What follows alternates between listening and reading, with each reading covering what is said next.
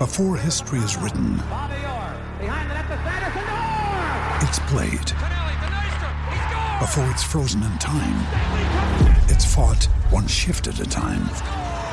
Before it's etched in silver, it's carved in ice. What happens next will last forever. The Stanley Cup Final on ABC and ESPN Plus begins Saturday. With threats to our nation waiting around every corner, adaptability is more important than ever. When conditions change without notice, quick strategic thinking is crucial. And with obstacles consistently impending, determination is essential in overcoming them. It's this willingness, decisiveness, and resilience that sets Marines apart. With our fighting spirit, we don't just fight battles, we win them. Marines are the constant our nation counts on to fight the unknown. And through adaptable problem solving, we do just that.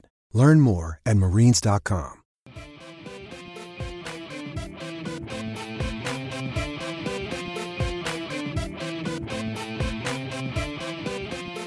So, ladies and gentlemen, I'm joined this evening on Offside Hockey Talk with Quinn Donovan of the PJHL Langley Trappers and Gideon Hill of the BC Hockey League Langley Rivermen. Gentlemen, how are you guys this evening? Doing great. Doing good, Jamie. How are you? Good. So we'll just start off the show by just talking some hockey in the BCHL and the PJHL. So first question I have for both of you, we'll start off with Quinn first, is how has hockey been in the last 2 weeks for the Langley Trappers? It's been interesting. We're part of cohort 3. Basically, they took our entire league and divided it up into four cohorts. We're part of cohort 3 with the Delta Ice Hawks and the North Vancouver Wolfpack. The North Vancouver Wolfpack are the defending league champions and also defending league finalists. Delta has stocked up on a lot of good talent. They're looking to make a run at the Cyclone Taylor Cup this year, the provincial championship, mainly because they're hosting it. So it's given them a chance to get stocked up on talent because they want to claim it at home, which is more than understandable. So Langley is kind of the third hand of the third spoke of the triangle there. And we're holding our own. Right now, we're currently leading the division by 3 points, given we played 2 more games than everybody else. But we're holding our own.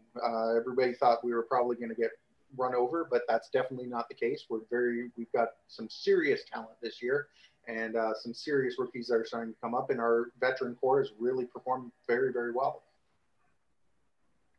How's hockey been on your side, Gideon, with the Langley Rivermen? So I just did one game with the Ribbon in the preseason. I'm the Trappers main guy, and I'm not a backup, but I did one game in preseason for the Ribbon, so I haven't seen a whole lot of them. But mostly the Trappers is just to echo Quinn's statement. Good start of the season. It's been a little bit different with COVID, and the one game I did in the BCHL was between the Ribbon and the Express 2 weeks ago. Was really impressed with the hockey in that one. I think the Ribbon have built a good team, a good young team as well. They got 4 or 5 recruits from Lower Mainland that will challenge for spots. They're 16, 17, 18-year-old. So the one game I've seen of the Ribbon as their play-by-play guy for one game, I'm really impressed by one guy named Cam Johnson. You'll probably hear him within the next couple of years. He's 16. He just committed to Harvard. He plays, I think, in the second line it is for Bobby Henderson's Riverman, and he's a exceptional talent. He's good with the puck. He's a small forward. So I was really impressed. One guy that stuck out to me, if I had to say, but like I said, there's some good prospects coming out of the Ribbon team, as well as defenseman Ryan Halliwell. So you'll see those guys coming through. But as for the Trappers, as Quinn mentioned, a younger team. This is a North Van team that we played in the finals 2 years ago. They made it to the finals last year, had it canceled due to COVID. So unfortunately for them, they weren't able to make it to the final or to win the finals again. And then Delta, always a formidable opponent. They always have a strong team. Missed the playoffs last year for the first time. I think it was 4 years. So 5 years. So they built a strong team again. And if the Cyclone Taylor Cup can, and hopefully is able to go ahead due to COVID, then that'd be awesome. Delta will be the host, but they want to try and challenge to win that because that's such a great honor. So And it's interesting the Cyclone Taylor Cup. I didn't know a cup of that name existed. Cyclone Taylor.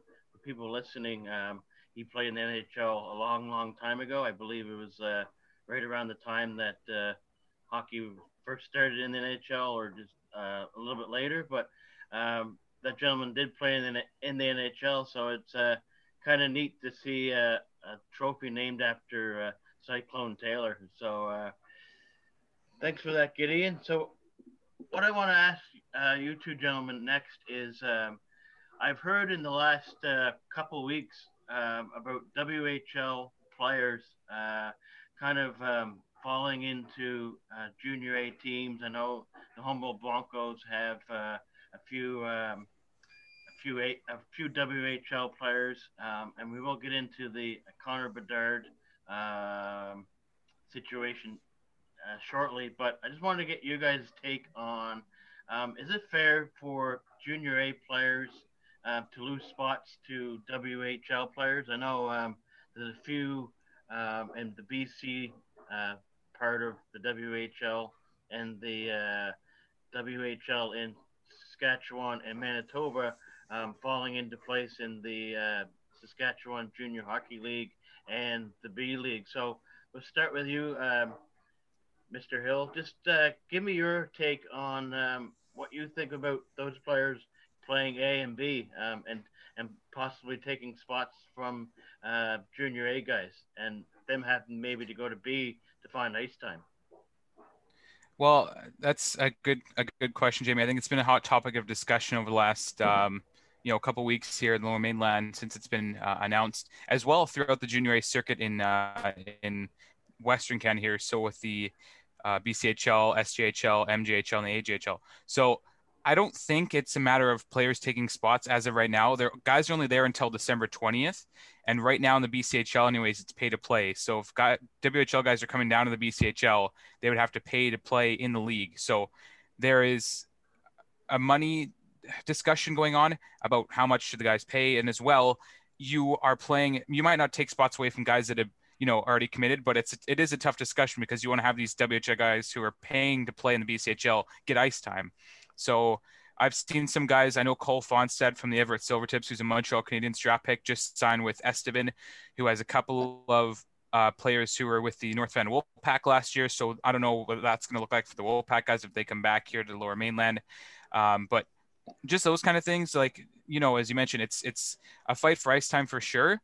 But I think the way that they're structured is they want to have these WHL guys getting ice time to be fresh for January 8th and for start of the regular season, December 20th, which I believe is training camp. So you want to have these guys fresh, but you also don't want to take away spots for the BCHL / junior A guys. So it is a hot topic of discussion, Jamie, and I think it could go either way. But right now, I think the guys are more worried about getting in shape rather than taking other players' spots and more playing as a team and being able to play hockey again because they haven't been able to since February. So what's your take on this, Quinn? Excuse me, Quinn. To be honest, like when I first heard about it, I thought it was going to be like the boulder dropped in the pond where everything was going to like ripple out. But Gideon makes an excellent point. I mean, pay to play is one of those big issues. And, when you've spent your entire life on the gravy train, and in the dub is kind of that way. I mean, let's be honest. When you spent your entire life on the gravy train working your way up to major junior hockey, and all of a sudden you're like, oh, well, I'm going to go play junior A, and you're being hit with like $3,000-$4,000, a month to keep your membership active.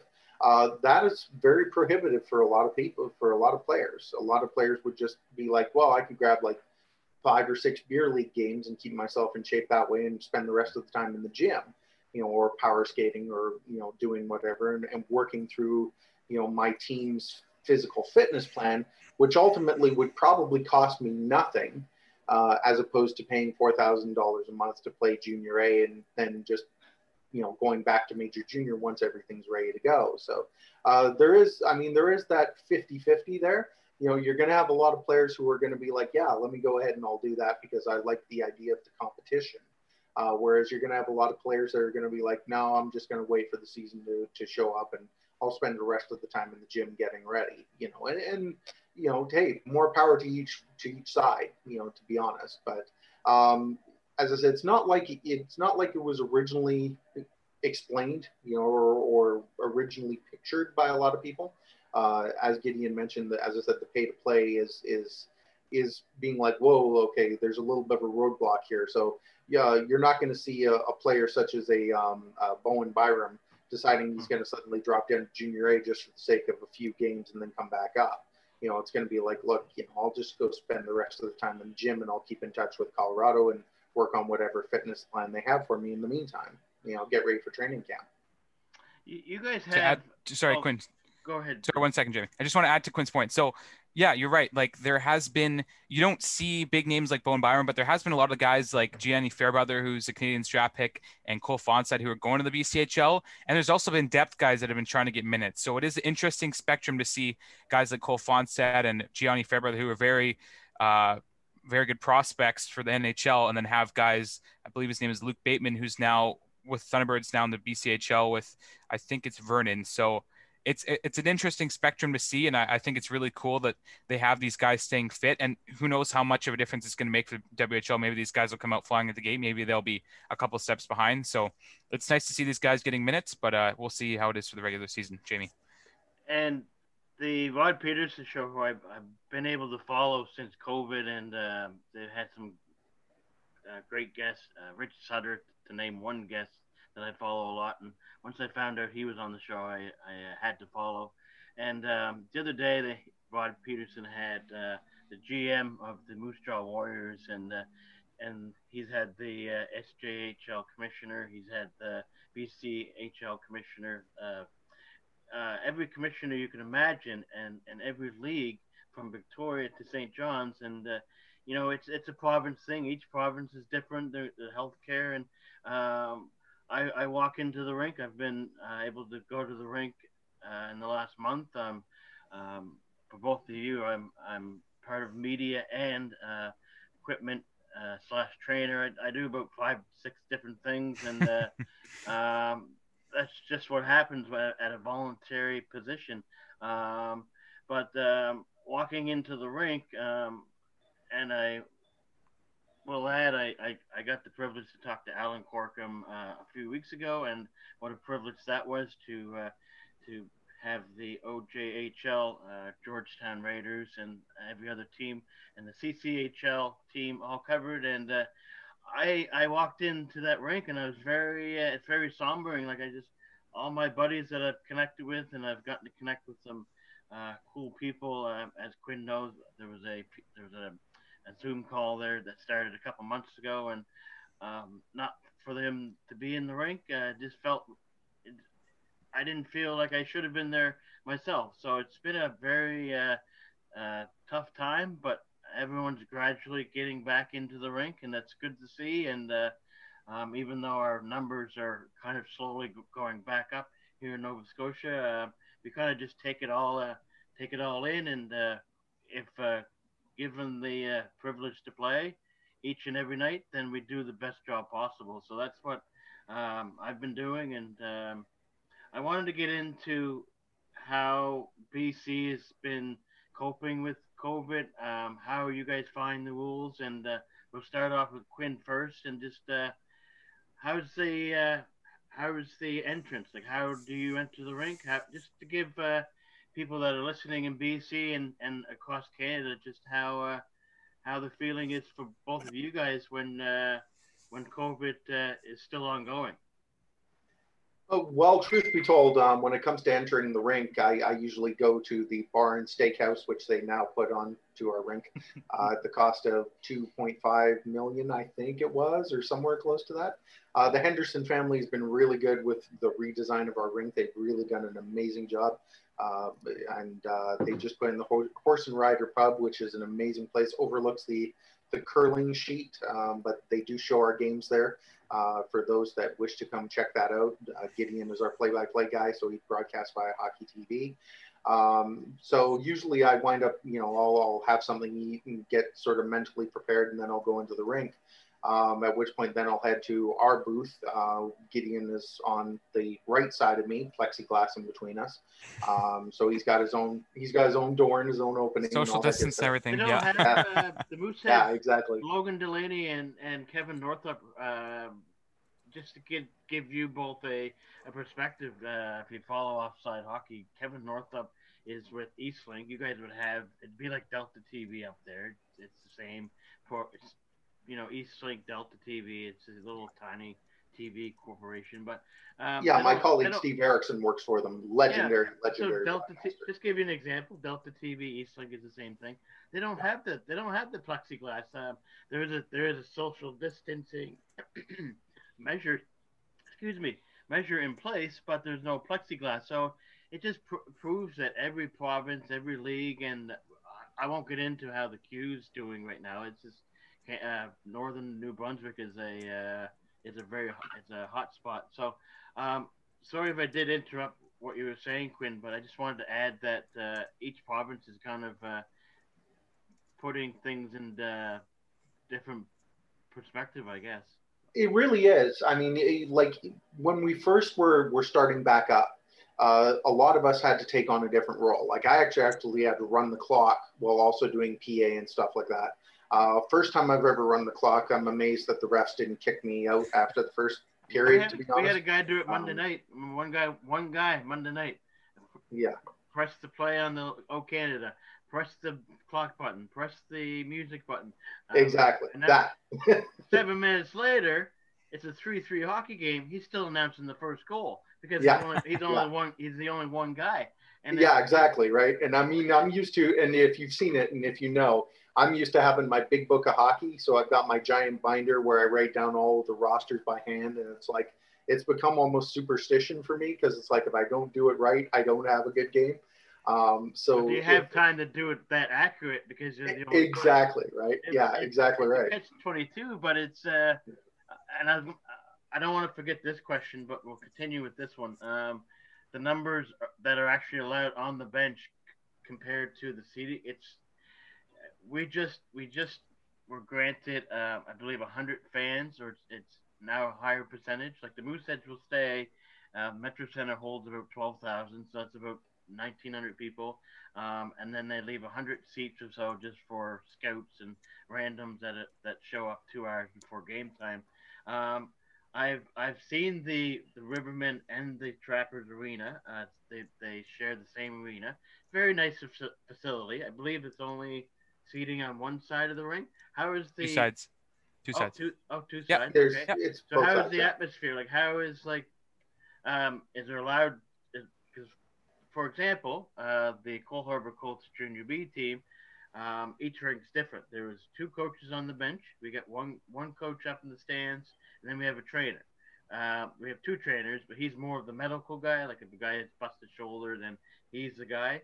So he's important. So he's on the bench. How is it for you guys? Like you just said, one guy in the announcing booth, and then how many coaches on the bench to like 18 players or 20 players plus 2 coaches? Like just give us an understanding of like how the setup is for you guys. Hey, Gideon, you want to jump on this one? Sure. Oh, yeah. Sorry. You go ahead, Gideon. Yeah. So, okay. Well, to follow up to Quinn as well. So that partition they installed to keep us separate because we always got in fist fights and whatnot. No, I'm just kidding. That plexiglass was pre-installed. You got tired of Quinn talking about political debates. And then there was like yeah. So the plexiglass was installed previously, which would help for a good sound barrier to keep Quinn and chirping at whoever, fans, officials, what have you. You're not supposed to be biased, but anyways, yeah. So that was installed previously, but it has helped for COVID because it's been a good difference, between us, and to have that safety of the plexiglass. Even though we're 6 feet apart, it's nice to have that little sheet there just to make it feel like a sense of security. And as well, so it's the Trappers. I think it's 50. So 50 in a building right now, league wide, which is very tight. Yeah, I know the reaction, Jamie. It's pretty tight. So there's a good job by Thomas Koshman, our assistant coach and GM, every game to make sure we are under that threshold. Usually the home team depends on it's what the home team wants. So they could have 27 staff and players, and the other team would have to only allow 23 for the numbers, right? So usually we have 2 coaches on the bench. This is what we're going to go. So 2 coaches on the bench this season, 1 trainer, and then 18 players. So the 12 forwards, 60, 2 goalies. We weren't even allowed to have a backup goalie at the beginning, and then they kind of moseyed their way in to be able to have a backup goalie because, to me, having to call a guy from home, whether he be down the road or in Surrey from Langley. That's just crazy to me. If a guy goes down injured, you have no goal. You have to suit up a player. And then you have the scorekeeper. So right now we have 2 scorekeepers, and then me and Quinn. And then that's a luxury to have 2. I have only seen one in the last 4 weeks of one score sheet, regular season, or 2 games in regular season, 4 exhibitions. I've only seen one. They've hired just the one guy. Oh wow! Each game's on a different night. We have our own guy, but the 3 teams have one guy. So it's like they call up yourself or Quinn, and you're covering one night. You're covering Langley, and then you're driving to New West, or you're driving to Quicklum, or you're doing a bunch of games just to have that one guy.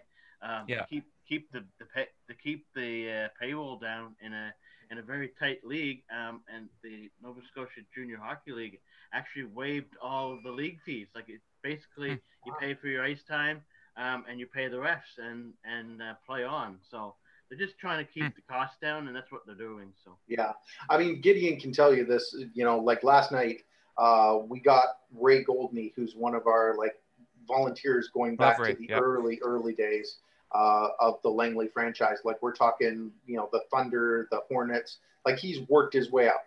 Thunder, Hornets, Rivermen, and he's covering the Trappers as well. He's one of our most loyal volunteers, nicest guy in the world.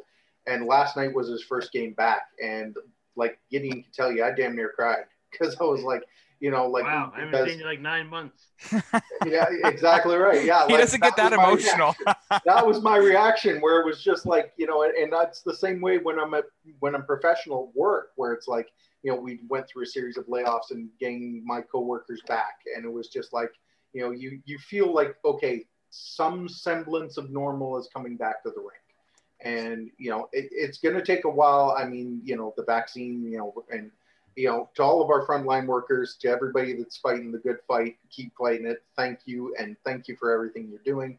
But it's going to take a while for everything to get back to normal. So when you see those little things, those little milestones, where it's like you see 1 volunteer, and then you see 5 volunteers, and then you see your full squad again, and like you see the fans back, those are the things that we look forward to, in our business, because, when we're doing what we do, when Gideon's doing his play-by-play or I'm doing PA, we do it because we realize we're the narrators of the game. The players are the ones that tell the story.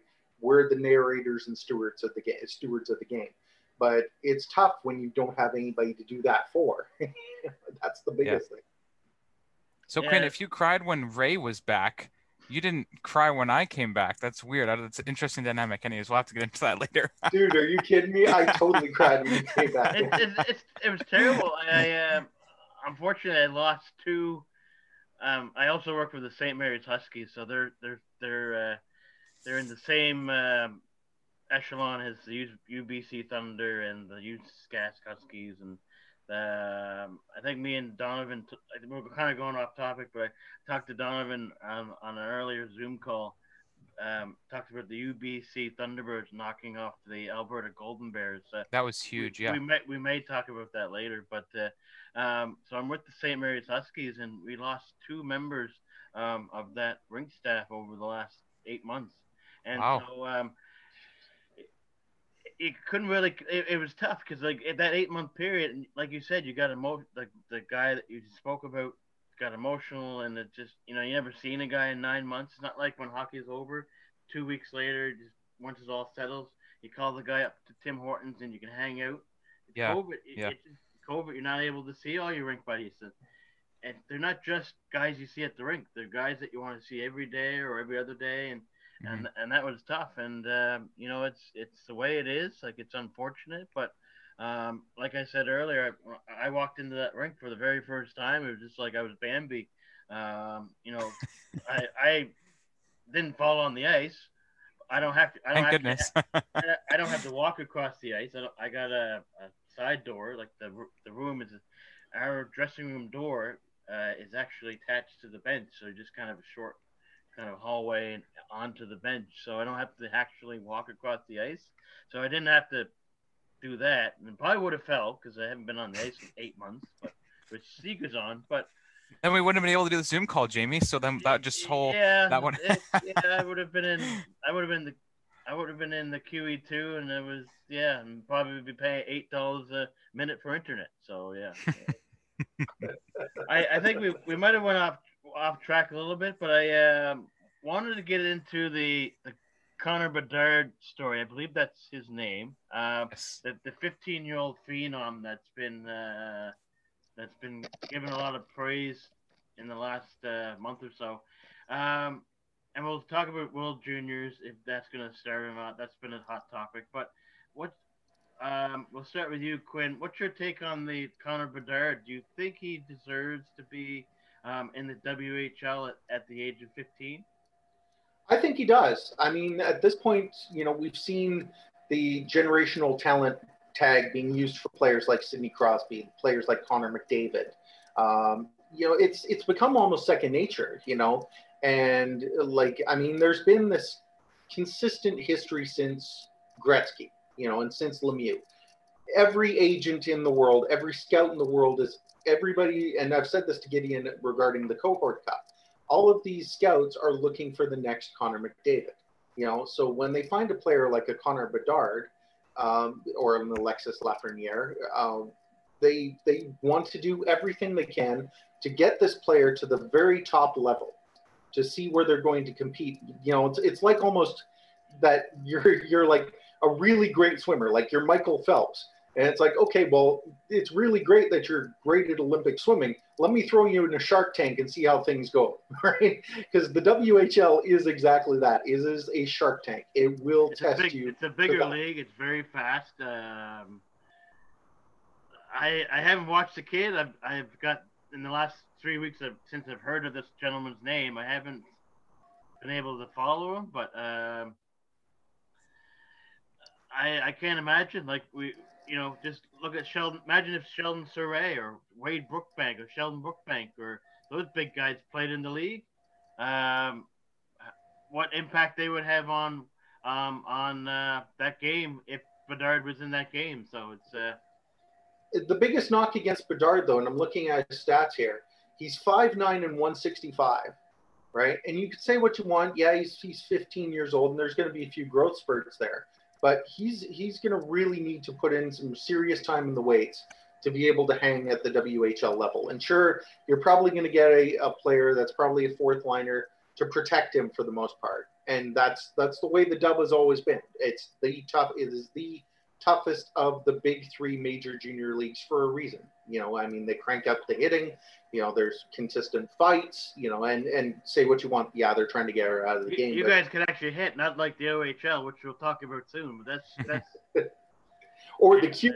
Like I said at the beginning of the show, there's a lot of hot topics, and these topics will never have been imaginable during any other year if COVID wasn't on the go. So yeah, so it's a I'm having a bit of audio trouble there. It's one moment.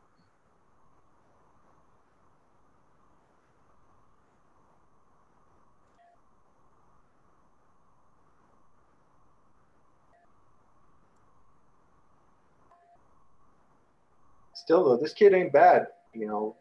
North Vancouver, North Shore Winter Club.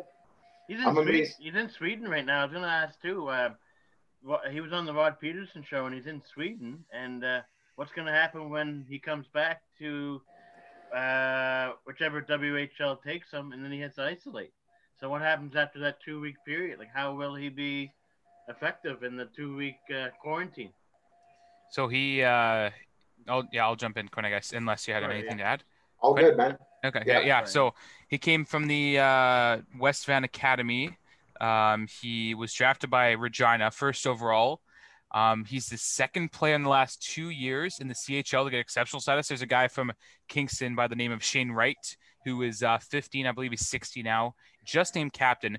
So as Quinn mentioned, we've seen quite a river flow of these young kids that have granted exceptional status, which is the Gretzky rule, I guess you could say, with guys who are able to play in the Dub at 15, 16, or 15-year-olds, that is. So Bedard was drafted first overall. He's in Sweden. It's like what Austin Matthews did in his draft year, although Bedard's still 3 years away, but he went over to Zurich to play in Switzerland, where Joe Thornton is now. to go play and get some ice time when at the time it was his draft year, but Bedard obviously just trying to get some ice before, because if he wants to play in a league like the WHL, as Quinn mentioned, a very physical league, very fast-paced, skilled league, you're going to have to play with men over in Sweden. So I believe he's playing in the either U19s or U20s. So it's a junior level hockey. Yeah, so I think Nils Hoglander, the Canucks prospect, is playing that league as well, if I'm not mistaken. But that system over there isn't easy either. It's like the dub where you're playing against guys older than you. It's a lot physical as well with a bigger ice surface. So it is an adjustment, but he should have to quarantine when he comes back, and then after that 2-week progressional period, he'll be able to play. But it'll be interesting to see. He's a younger or smaller guy, younger as well, as Quinn mentioned. And Regina, a team 3 years ago who was in the Memorial Cup and really built up for that Memorial Cup. They're kind of feeling the effects of it now with guys leaving and being traded away. So it'll be interesting to see how he affects that roster. If he makes an impact right away, you never know. We saw when Tyler Benson started with the Giants. He was a young player. Came in, he was drafted by the Giants. He played his 16-year-old year and he struggled with injuries. So it's a matter of staying healthy and sustaining a good ability to get points and maintain, strong physical play as well in that tough league, as Quinn mentioned. The Vancouver Giants, to just add to what you were saying, Mem Cup champions when Milan Lucic played in Vancouver. 2007. The Vancouver Giants, you mentioned Giants. I was just going to add that was the Vancouver Giants. I believe they won in 2007. The Mem Cup, and that's when they had Milan Lucic. So yes, that was a very stacked team. Not a lot of the guys left from that team in the NHL, but Lucic is the one lasting name that you can really, and Jonathan Blum as well, that you really remember from that team as well. That was a special team. Yeah, and if I'm not mistaken, I believe that was Evander Kane's 16-year-old year. I'm pretty sure he was. Yeah, he was. I think he was a fourth line guy in that team, obviously, because it was 16-year-old year. But yeah, that was a special team. It's nice to see them hosted as well. So yeah, and I mean they were stacked that year, like straight up. they were built to win that thing. Yeah, they were. Yeah, they had some good teams, good players. What are both of your takes on when the WHL what's both of your takes on when the WHL does return, and the Portland Winterhawks, the Seattle Thunderbirds, the teams that are in the States, how will they cope with the border? What happens if they get COVID and then they're in they play Saskatoon Blades? How do you think that will all kind of turn out? Well, I mean, the biggest thing is that right now we're the border situation, and I speak from personal standpoint because my fiance and my son are both American. Right now, the border situation is completely unknown, and trust me, it sucks, but that's life. So we're not sure what the Dubs' plan is for those teams south of the border, whether they're going to be playing each other or whether they're going to be looking to. Not to mention, you've also got a lot of players that are American-born who are currently on Canadian major junior rosters. So that's going to figure in as well. So that's going to free up some spots that are, where you're going to be having, major junior teams scouring junior A for players just to fill the roster in order to compete for the season. So as to how that's going to work, and the OHL and the Q is in the same situation as well. OHL more than the Q because the OHL has the Saginaw Spirit and the Erie Otters in the Buffalo area. Exactly, right. And I mean, we had spoken with Ryan Burgess, who handles the Buffalo major junior team, if I'm not mistaken. I think they were. He's in the there's the Ontario Hockey League, the Buffalo Junior Sabres, and then there's a Junior A team in the Buffalo area. Does some Buffalo Buttes female hockey as well, and he's a great person to ask for insight from the Buffalo area. And as you know, Quinn, we have a friend of ours in the San Diego area with the AHL. So we've got a lot of leagues covered, which is great. And every league's been different. And who knows when the AHL will start? We don't really have to get into that kind of. Actually, I got an email on that. Unless you want to add something to that. AHL right now, I got an email from them fairly recently because I'm part of their fan circle, and they said they were starting in February. As to how that's going to look, I have no idea at the moment. Which makes sense because if the NHL starts in January, it gives those AHL guys on two ways kind of some NHL ice in exhibition, and then they can get dropped down to the AHL. I had a good friend of mine on last week who just got signed by the Worcester. I forget the team name, but it's in the East Coast Hockey League. The Worcester Sharks? No, they're in they're the AHL. Worcester Sharks. Worcester something or other in the East Coast Hockey League. Let me bring it up here. Westchester Express? No, that can't be right. Hold on. No, that's not it. Worcester, yeah, Worcester. Oh, Worcester. Okay. Yeah, Worcester. Yeah, Massachusetts. Yeah, Quinn. Also, the dub. So, and I guess Jamie as well.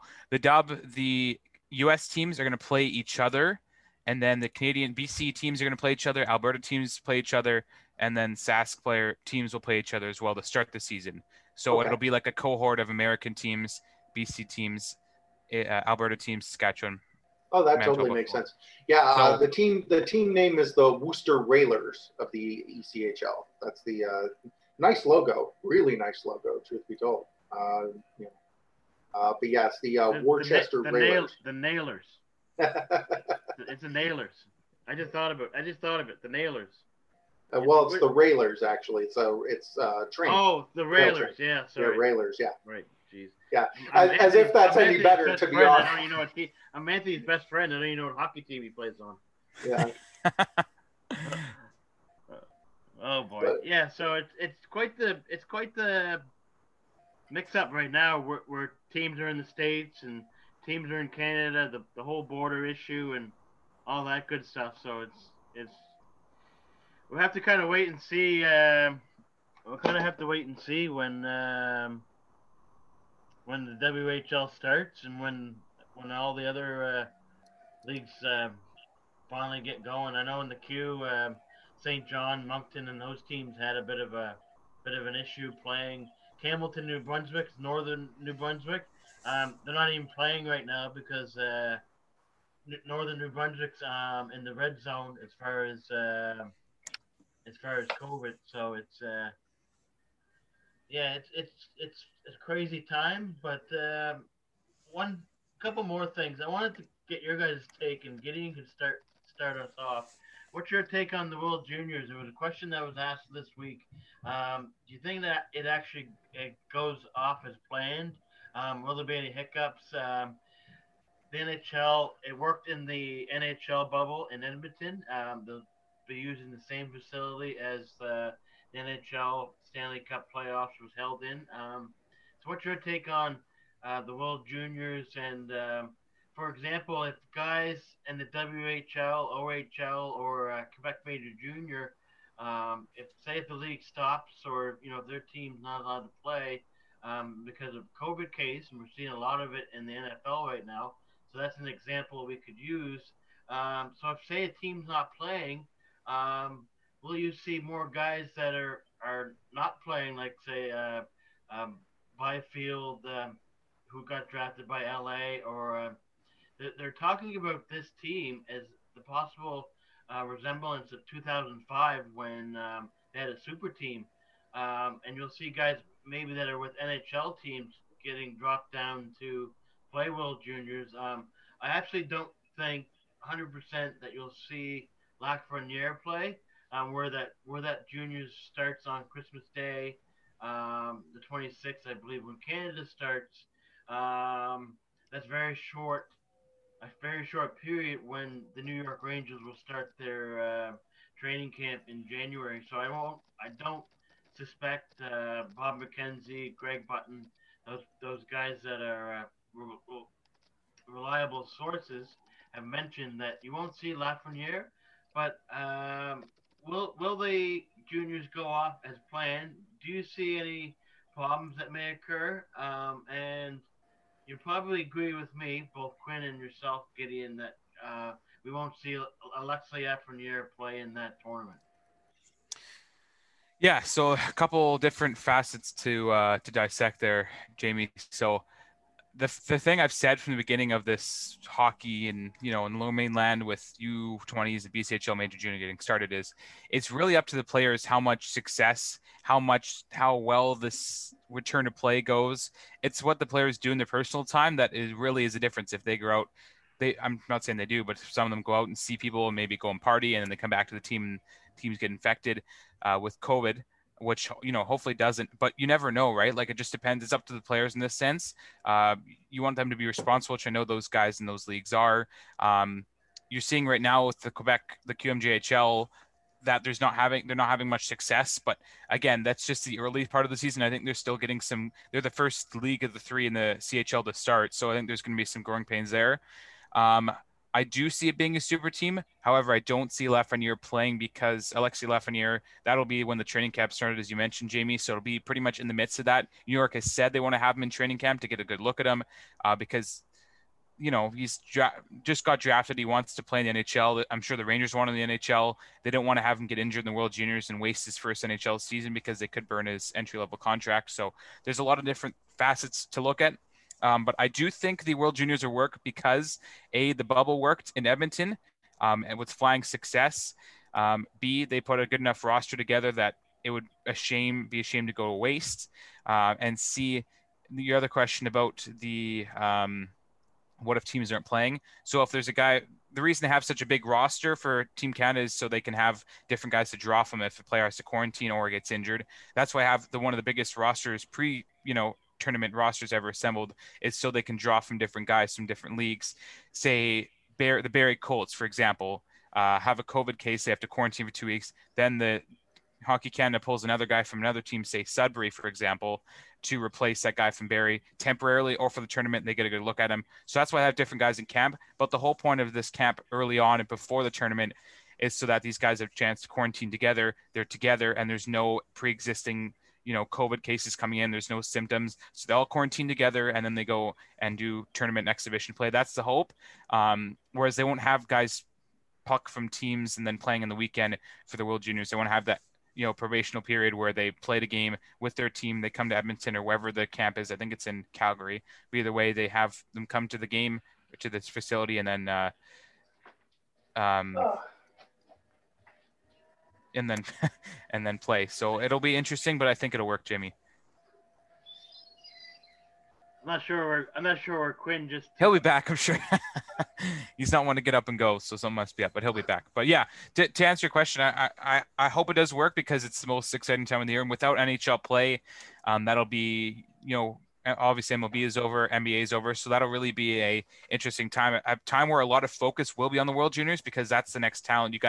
I know Kirby Dach from the Blackhawks just sent down to play, or not sent down, but he was released to play in that tournament. So you have a lot more eyes than any other tournament because normally there's other sports on that time of year, but there's going to be the only hockey. That time will be the only hockey on in the span of the grand scheme of things with no NHL at that point of December. I don't expect anybody within the bubble to get the virus. I just thought maybe outside, yeah, days leading up to travel or the guys could be wherever, and then maybe a big name like Byfield. I was going to ask if one of you did hear about Kirby Dach, Saskatchewan native, being drafted to the Hawks, and wasn't sure. I'm a Hawks fan, so I wasn't sure if he actually got released to play. And as we talk about the New York Rangers, do we see the Finnish team being a super team with Kakko Capo, or however you pronounce his name, him being at it, right? Just talking about the Rangers there for a second. Do we see Capo playing? And I did hear the Finnish team is going to be a bit stronger, and that is Canada's first matchup, I believe. So we may have an episode before that World Juniors to kind of tee it up for Offside and get our views and insights on the World Juniors, even though we've heard enough about it from Craig Button and all the other people involved. And it's good to see Bob McKenzie's back. Came out of retirement to cover this World Juniors, so it's good to see Bob McKenzie. We finished up the conversation there, Quinn, before you left. Sorry about that. I had an Amazon package that apparently arrived. What'd you get? It's my fiance's hair treatment because, I was gonna say, it's not for you, Quinn. Definitely not for me now. I'm sure Pierre Maguire has the same problem. Oh, I have no doubt in my mind. But following up on Gideon's point, Yeah, I mean, I'm looking at the invitees. Lafreniere's not even on the list of invitees. So I mean, at this point, Hockey Canada has basically said, look, the Rangers are going to keep this kid. He's a number 1 overall pick. There's no reason why they shouldn't keep him. And in all fairness, like, if he gets injured at the junior level, the Rangers are going to be angry. You can't have that. He got injured last year in World Juniors. That's true. I can't argue that. And he did come back though. He did play fairly well in those later games. But I mean, 46 players they're inviting. There are quite a number of names on there. Byram being one of them. Alex Newhook. Looking at Kirby Doc is another one. So I mean, there are quite a number of names there that are going to, tantalize the fans of Canadian hockey. So I mean, in all fairness, Lafreniere is, to be honest, he's really not needed. At this point, it's like, you're a pro, you're on to your next chapter, basically. So I don't see there being any kind of situation where it's like my Canada includes Messier, like back in the '98 Olympic team, where it was like, oh, well, we'll take Rob Zaminer and we'll leave Mark Messier off the team. Much as I have a lot to say about Mark Messier, I won't get into it. Thank goodness. There you go. We could talk about that any Wednesday. He was called the Moose for a reason. Oh, I have no doubt. He's called a lot of different things in Vancouver. All right. And we know how Moose trot a lot. Being from Newfoundland, I've worked up in northern Brunswick. Seen a lot of moose, so I know how they trot around. So I am still wondering to this day why Mark Messier's nickname is called the Moose. So anyway, I think it's something to do with his giant head, to be honest, because out in West Coast, we call him he who shall not be named, or short form Golden Mass. Yeah, no, it's come. You're just refresh my memory, good sir. Mark Messier was a Vancouver Canuck. Yeah. No, here we go. Yes, we call it the Dark Ages. Oh boy. I'm gonna text James right now and say, can we put pre-game talk on for tomorrow, because this is getting serious. No, but we won't get into it. Messier is an entirely different show we need a whole hour for him, that's for sure. Exactly. I can agree with that. Before you hopped on, we were going to talk about Jacob Markstrom, which I want to get both of your views, because I don't know if you joined in. Eddie Lack, who used to be a Vancouver Canuck, was on the Rod Peterson show and talked about the Markstrom situation, and then talked about the Lundqvist situation. How long is Lundqvist going to play? Is he going to play longer than Chris Chelios? That's yet to be seen, and a conversation for another day. But a couple more things I just wanted to add or ask you guys, about the World Juniors and the hitting in the OHL. I know it's a league further east, a league that you guys might not follow as much. You're obviously not in the Ontario hockey region, but we'll start with you, Quinn. Just add your take on whichever person thought it was a good idea to take body checking out of a major junior hockey league. Well, truth be told, I mean, it's looking at the daily Ontario cases, as I have the benefit of listening to while I'm working, because I've got CBC News Channel on. They're pretty high. So, like, I can understand why they would want to err on the side of caution. And I mean, we're seeing it at lower levels too. Like, we're seeing a lot of, more body checking being called as a penalty. We're seeing, more things that would look innocent in terms of hits being called as, okay, well, that's interference or this and that. And it's more erring on the side of caution. Now, I mean, the Q taking away fighting and the O taking away hitting. Oh, sorry to interrupt you. The Quebec government had something to do with that fighting rule, which we can talk about shortly. But sorry, continue. Yeah, no worries. But I mean, I could see them doing that, because the last thing you want to do is have a super spreader type event or a super spreader league, where one player winds up coming down with COVID, goes to hit a guy because that's his job. and all of a sudden you've got this massive spread type situation that takes down the entire league. You can't have that. So like I can understand, I can understand them doing that and erring on the side of caution.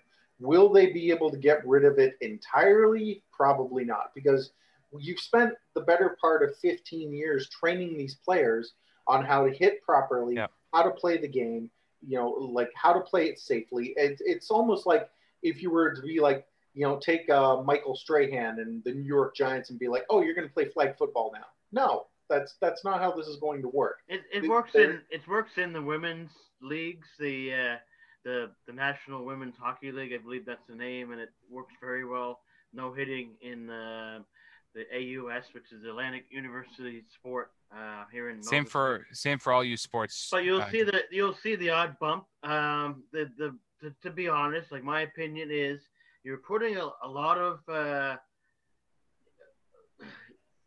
can't think of the word when you're indecisive or a lot of doubt. Putting a lot of pressure on the referees. Where was that a bump? Was that a body check? They got a lot other. They got a lot of other scenarios. Was that a check from behind? Oh, the guy turned.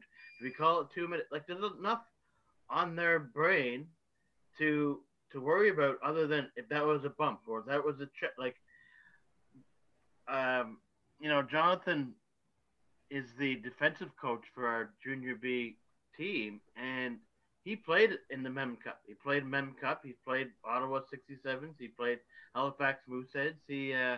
He went out west there for a bit, and he tells the guys, "You gotta hit. You gotta create space for our superstars." And no hitting. How do you create space? Imagine telling Dave Semenko, guys that Marty McSorley, you guys can't hit.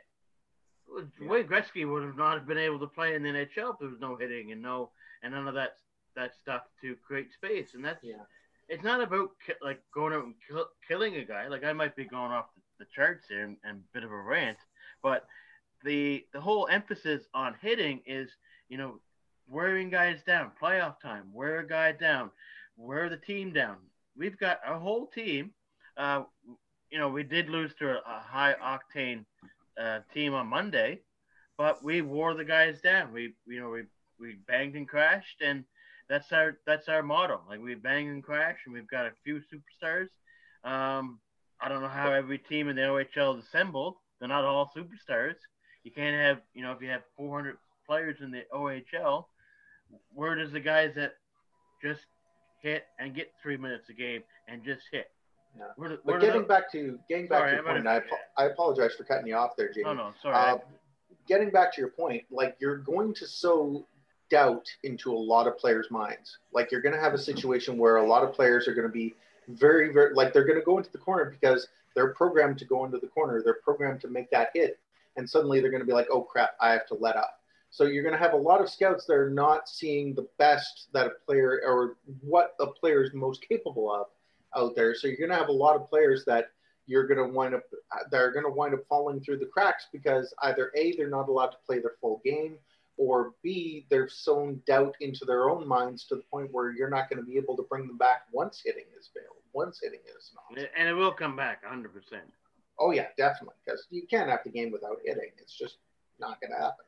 Be like the very first Mighty Ducks movie when the Coach Bombay said something to Charlie Conway about hitting, and the guys were all like just scared of that black team, the Ice Hawks or whatever they were called. But the Hawks, yeah, the cake eaters. Yeah, so it's a very touchy subject. Like I would love to talk to a person that was connected with that individual, that committee that decided to have no hitting. What's your take on all this, Gideon?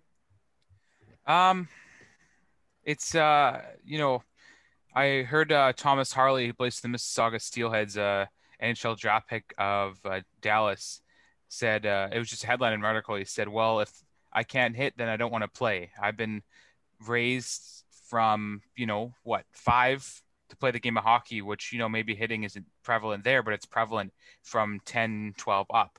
And you have a guy that it hurts their development, because one of the main ways for a defenseman to play hockey is to lay the body. You got to type a guy against the wall, get the puck back to your defenseman. As a defenseman, from his point of view, he has a point. And I forget the name of the Ontario health minister, but she was the one that said no. And then I saw a tweet article with Rob Ford, who's interviewed, and he said that shouldn't be happening. It's hard to play hockey without hitting. So I think it'll come back into effect. However, I don't think hitting would be the problem of spreading it. I think it's guys in your own team.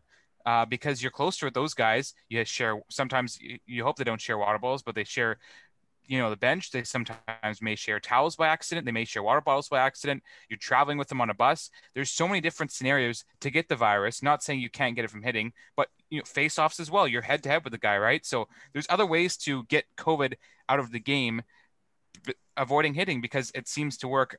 It worked in the NHL, obviously different with the bubble, but it hasn't worked in the Q, whoever, if that was a preseason game or what have you. But you can't have hockey without hitting. Like, it's impossible to play. You would have guys, it'd just be passing, right? And there's no excitation to that. There would be no odd man rushes with guys getting tied up or guys stumbling over bodies. And there is here in BC, Jimmy, there's a rule called what we call the COVID scramble. So it's like eggs. That's what I like to call it. But there's about a 20-second threshold. If the puck is tied up along the board, it's not even 10-second threshold. The puck is tied up and not moved. The referee blows it dead for a face-off. Whereas before, if the puck was tied up for maybe 20 seconds, he would blow it dead. But now, due to safety, they can blow the whistle dead to have a face-off. So I could see that happening, because you have to avoid the close contact for so long. But I mean, for hitting, like, you're with the guy for 2-3 seconds sometimes, but you're more likely to get it from some guy beside you on the bench who's coughing, or the water bottles, or your own team. There's way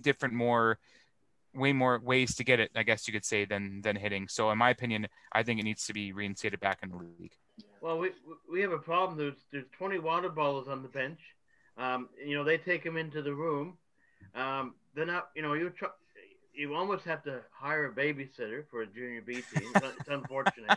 But they take him in the room. They take him out to the bench. I'm out on the bench refilling the water bottles. Like, I can't have 100 water bottles on hand.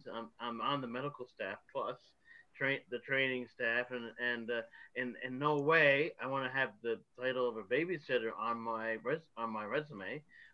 So the guys are taking each other. Like, it's happened where, like, are the guys taking another person's water bottle? Like, I'm not on the bench. I don't know what's actually happening on the bench. I'm not throwing anybody under the bus. But you're right. Like, I think it's just they're just too sensitive. People that are in the health sector, and they can make the rules and have no care in the world about hockey. But this is what people want to do. I see both sides of the coin, Jimmy. I do, and it's not that they don't care. It's just they have a job to do, and they're keeping people safe. And if they're going to make that mandatory for the OHL, why not make it across the CHL? Because you're going to get to the Memorial Cup in May, if it happens, wherever it is, without fans. And you're going to have OHL teams that, dub teams, say the Giants, picks up the puck instead of their own zone. They bring it down, the player side of the boards. And the OHL just have to back off. They couldn't hit them. Like, you're drilled in your mind all season of playing in your own league without hitting. And then you go into the Memorial Cup, the biggest tournament of the year, and you don't know what to do. You can't hit. You don't know if you can hit the other team. Maybe there's hitting allowed, but you play as a team to make those physical plays, and you get to play all season, no hitting, and you go to the Memorial Cup, the biggest tournament of the year. What am I supposed to do? You want to tap a guy along the boards, but you also don't want to hit somebody, right? So there's two minds to this. There's two sides of the coin, and you could go both sides. I think it'll go back in. I hope it does for the sake of the game. But in my mind, if it's one way for one league, it should be spread across the board, because you can't have one league going to play two other leagues and not be hitting all year. So that's part of the game as well. And really, you don't want a situation where you're looking at the 1915 Stanley Cup Finals. And I know I wasn't alive then, but here's a history lesson for you. Basically, it came down to there were two leagues. There's one on the East Coast that never passed the puck forward. It was always backwards. So, like basically, think about rugby on ice. Okay. Yeah. Meanwhile, you got the West Coast League, the Vancouver Millionaires, who were the eventual champions, who Cyclone Taylor, in fact, played for, and led that team. Taylor came. Back to Cyclone, but basically, the Pacific League that the Vancouver Millionaires were part of, they could pass the puck forward. Now, of course, when you've got these two teams meeting head-to-head with these different playing styles and, have been drilled into them, you're going to wind up with a situation where one team is going to dominate the other. So to Gideon's point, if you do make it uniform across the CHL, that way everybody knows the rules, everybody is on the same page. And when it comes to the Memorial Cup, you're not going to run across a situation where you've got people in Ontario screaming at their televisions like they wouldn't normally, but screaming at their televisions to be like, you should hit that guy. And meanwhile, the West Coast League, the WHL champion, is skating around these players like they're pylons because the players don't know what the hell to do. Like, you can't have that situation because that just ruins everything. And like, you'll see it from a TSN standpoint where TSN will eventually lose interest. And that's definitely not what you want to do. And I value both of your points. And I didn't mean to say that the health ministry doesn't care. They just don't care. They just don't care about what the players want because it comes down to safety first. And yes, I totally agree. Like, if our numbers start going up a lot higher in the next couple of weeks and they cancel hockey, I'd be okay with that because it's a safety, be a safety thing. But they don't care about our emotions. They don't care about it being a lifestyle. They just care about the safety of that particular province, and we just have to deal with that. And the numbers have risen here a little bit in Nova Scotia, but it's all due to travel. You guys, not to go off topic, but I know 100% you guys will agree on maybe they got to stop letting people travel. All airplanes and not have anybody travel on airplanes. Well, that's the thing, right? Like, you can only ground so much, right? Like, you close the border between Canada and the United States.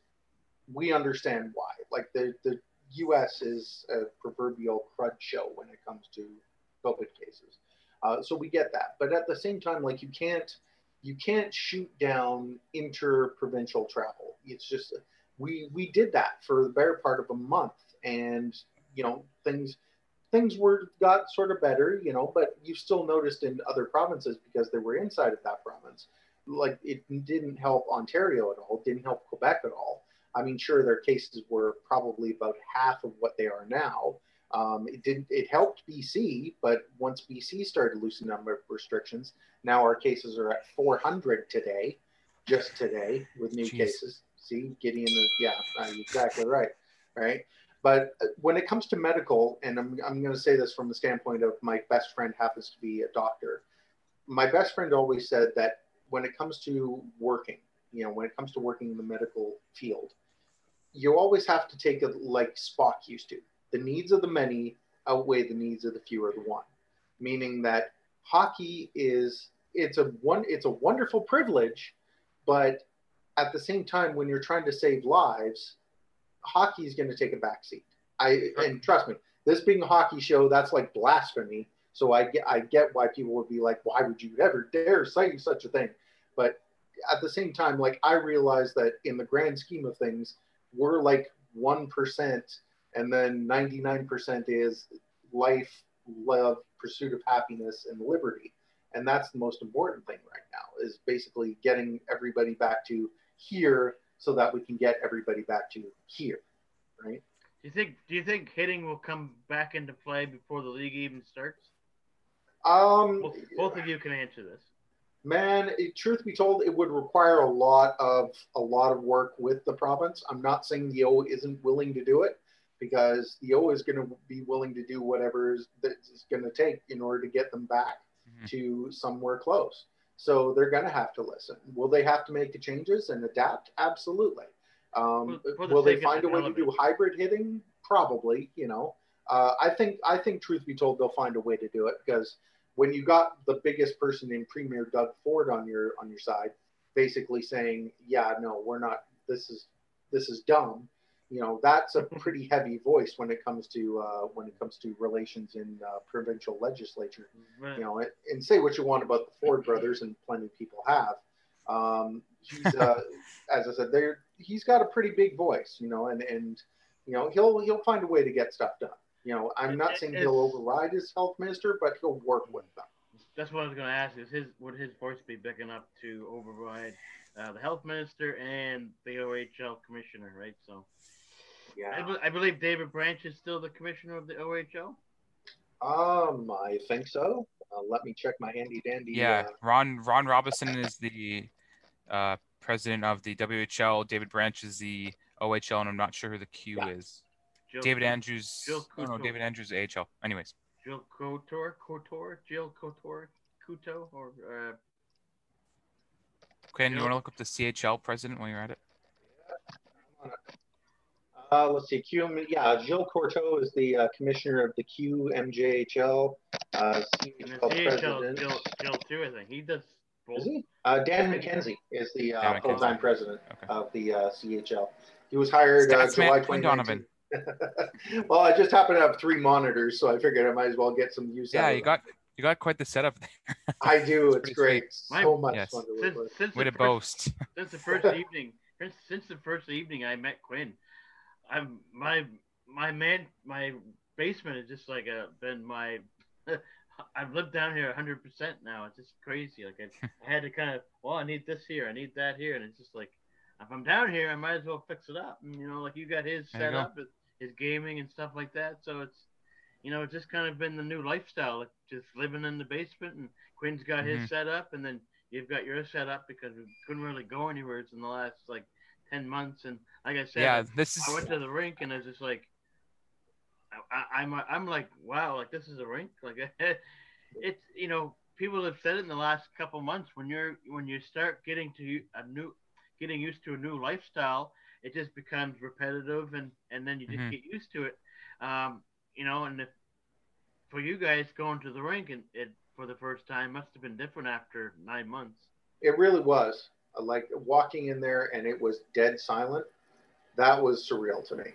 Like, because you never have that on a game night. And I mean, say what you want, and Gideon and I will, we don't draw that many fans, but the fans that we do draw, like you've got the concession open, you've got people getting 50-50 tickets, and, there's a life in the concourse. And literally, we walked in there this past week and it was dead silent. It was just like, it was like a ghost town. No 50-50 in the lodge, no concession stands. None of that stuff, man. Like literally, we were seriously, in between periods, Gideon and I, we wind up raiding the candy machine just because it's there. Like literally, I've still got a pack of Coke bottles, gummy candy, sitting up on my nightstand table from last night because I was just chewing them in between periods. I don't know how BC is, but in Nova Scotia, you're not allowed to bring outside food or drink into any of the game facilities. That's not instated. It might be, but not right now. So, but you try to keep it to yourself. You don't obviously share, but.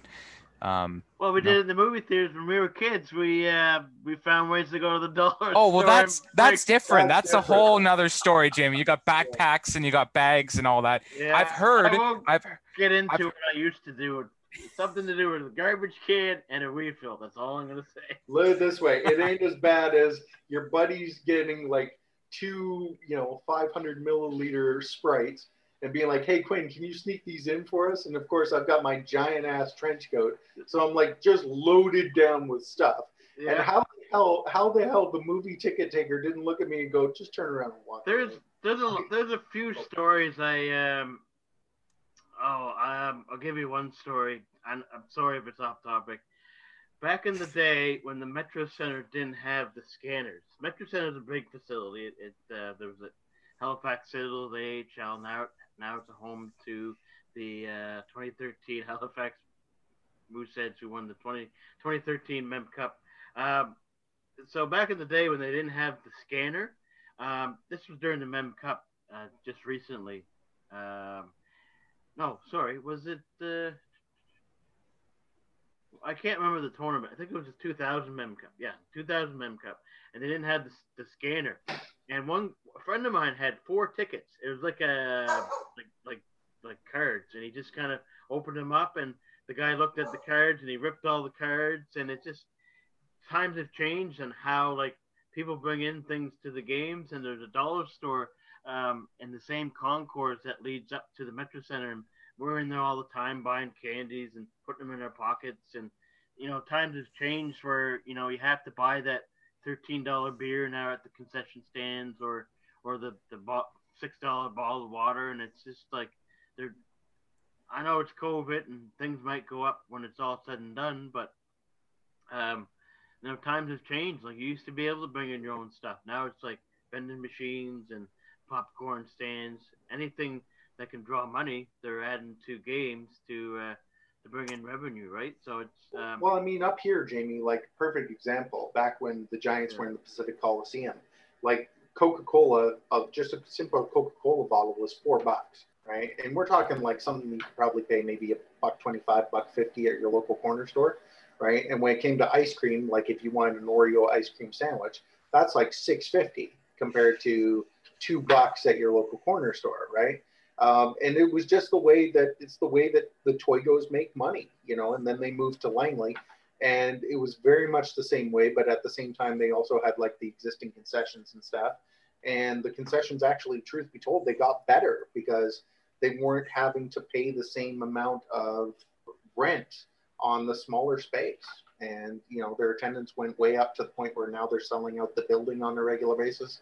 I mean, it's tough to get Giants tickets now compared to when they were playing in the Coliseum, where you could get them easily. So, where's the old GM place? Is it the same? Is it Rogers Arena, or did the GM place?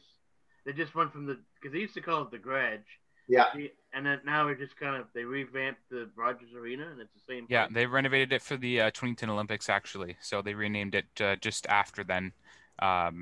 I think it was 2012 they renamed it from. Yeah. Oh no, it was after 2012 when Pepsi and Rogers bought over the rights to the building. Yeah, because originally it was General Motors' place for the longest time, and then that's when it was Orca Bay, and then what happened was 2010 rolled around, they renovated it and named it Canada Hockey Place for some godforsaken reason, and then basically it was after the Aquilinis bought it. It was pretty much like about a year after the Aquilinis bought it.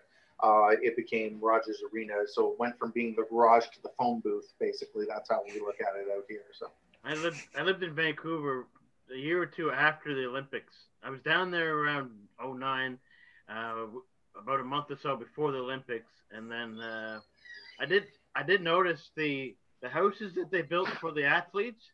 There was something wrong with the houses. Someone was telling me they built them too fast and they weren't livable for people to rent. So there were some issues with the rain as well as the drainage system. So there was some. That's one of the projects I was working on. So it's kind of neat how that the town has kind of evolved since 2009 or so. And yeah, I mean, housing prices went pretty much through the roof after that, in terms of not only rental property, but actual like purchase property. Pretty much, I mean, now the average, I think, is 1.275 million for property down there. So yeah, around there. Yeah, somewhere. Not that I'm looking or anything, but And we won't get in. This is a hockey show. We won't get into the. I thought it was, and here we are talking about house prices, Jamie. And we won't get in. We won't get into the Memphis Grizzlies and Big Country. And no. That's an entirely new. We're gonna have a Vancouver sports talk show about Messier and Big Country. Definitely. We should have an East. Yeah. The East something or other. I know there's an old show I used to watch on Much Music, or I think it came on like 12 o'clock. It was like the East Coast something, and there was a guy out west and Vancouver, and there was a guy out east, and they just kind of, one guy took Vancouver to Manitoba music, and the other guy did like Ontario to Newfoundland music. Okay. I think I and it was, but I just thought I'd add a little bit of knowledge to Vancouver. I lived in Vancouver. I actually lived in New Westminster, and that sad to say I had to leave for a Tom Petty concert, but that's a discussion for another day. But it's a great place to live, and then it's too bad the restaurant you said that was attached to the rink is a steak place. I was hoping it would be a spaghetti factory, but not the case, I guess. Yeah, well, the way they've designed it is actually quite impressive. They've got the steakhouse. I don't know why they haven't put any TVs in the steakhouse. Hopefully they'll do that eventually. But they've got the steakhouse on one side, and they've got like this sort of patio and flings and stuff. It looks really cool. And then on the inside of that, like literally just across the hallway, they've got a pub which is like attached to the curling rink, so you can like watch sports in there and have stuff to eat. It's really, really cool. They've really done a good job on that. There's probably no TVs because people will be asking for the remote and stuff like that. So then, then you get Bob touching the remote, and then he passes it on to his friend. And yeah, true. Too many people touching the remote. So still, it'd be nice to have our Trappers games in the steakhouse. That would be kind of cool. Did they have a warm room? Like, is there a place to stand where it's warm? Like, was it just no? Is it all open? And they don't have a. Yeah, it's all open. We don't have any kind of warm room as far as I know. We haven't really needed it, to be honest. They just built a brand new rink in West Hants, just out towards Windsor, and apparently Windsor is like the birthplace of hockey. But there's some debate to that whether it is actually the birthplace of hockey in Windsor, Nova Scotia. So they have the Long Pond Championships, I believe. Oh yeah, okay. Every year, like Martin McSorley will come down, and he's such a great man to talk to, and you never think that I sticked Brashear in the side of the head with a stick. You guys being from Vancouver, when Boston came into town, Marty McSorley was playing for Boston, and Brashear at the time was playing for Vancouver and got a stick in the side of the head. So yeah, they reenacted that for the opening scene of Goon when what's his name, Lee Schreiber. Schreiber, yeah. Yeah. When he goes and tags the guy in the side of the head, and I'm just like, I've seen this before. Yeah. As long as they didn't reenact Bertuzzi and more, then that's oh, no kidding, right? Just, I want to ask two more questions. Now, Gideon just refreshed my memory about the Todd Bertuzzi more incident. Oh no. But, I'm so sorry. Here we go. Okay, but I just talked about a gruesome incident with Brashear and McSorley. We'll save the more Bertuzzi incident for another day. It is connected to Vancouver and Colorado, I believe. Yes. Two questions. One, how was the town in 2011 when Boston beat Vancouver? Quinn, you go. Is it? Okay. I've heard a lot of stories. I want to get your view on how was the town. Like, was there people? Was it? I don't expect it was as bad as the Richard riot. A little too early for Gideon and maybe your time, but I know the Richard riots were pretty bad. I don't expect. Is there a street along the rink called Hastings? Yes. No. Okay. No. Hastings? Sorry, Hastings. No, is Hastings is Pacific Coliseum. Yeah, Hastings is Pacific Coliseum. That's right. Yeah. Okay. But basically, what it was me being down there. 2011, literally the day of Game 7, and it was insane. Like, that day was intense. I was working at a place downtown at the time, so literally I got off the train at about 7 o'clock, and the first thing you could hear is people like popping beer cans, and you knew that day drinkers at 7 in the morning. Yeah, like, you knew stuff was going to go badly. Like, it was going to be bad. And it just continued that way. And it was like, get finished with your shift. You're heading back towards the SkyTrain. And I was like right on Water Street. So literally like the last stop on the Expo Line SkyTrain. And literally, like, you had cars coming in, there were honking horns. People are like walking by with flags, and drums are going off and all this stuff. And the first thought in my mind is, I've got to get the hell out of this town. Like, really, like, it wasn't even about the game. Like, the game was secondary. It was just like personal survival. So literally, I got back on the train, and I'm heading back to King George Station, which is out in Surrey. I get off at King George Station, and as I'm walking down the stairs, the police are at the top of the stairs, and they're basically letting people up about 50 to 60 at a time so that they could get them on the trains and get them into downtown, because everybody wanted to be in downtown just in case they happened to win. Right? Everybody wants to be at the scene of the party. Right?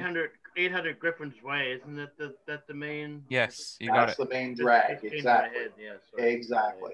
So, of course, I'm heading back to Langley because I was at a number of remote events. There were a number of remote events. I just happened to be one at the Langley event center. I'm listening to the game on my phone, and I've got my headbuds in or whatever. You're like Steve Bertman.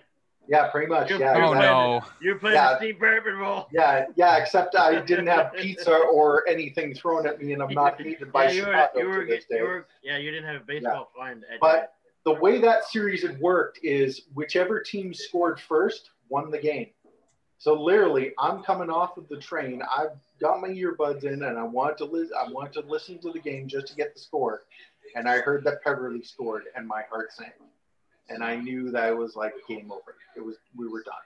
And of course, my buddy's a Bruins fan, so he's laughing it up. He's having a great time. I'm not. I was horrified. Quinn, I want to add to your story. So I was in grade 7 to put you guys in a older state than I am. Okay, so all throughout the playoffs in my grade 7 class, I was the hockey nerd, right? So I knew everything about all the teams, and my teacher at the time, my assistant teacher, had a bet going with not with money, but it was with, I think, chocolate or something like that, a dollar or toonie. If you predicted the team right, you get a toonie. So I predicted incorrectly the first three, which was maybe a lot in 2011. A toonie. Yeah, toonie. I think it was, anyways, whatever it was. So I predicted grade wrong. 7 kid, it's a lot. Yeah, exactly. So I predicted wrong the first 3 rounds. I said reverse psychology. I'm like, I wanted the Canucks to win, but I picked the Sharks, but I really wanted the Canucks to win, so I got the money.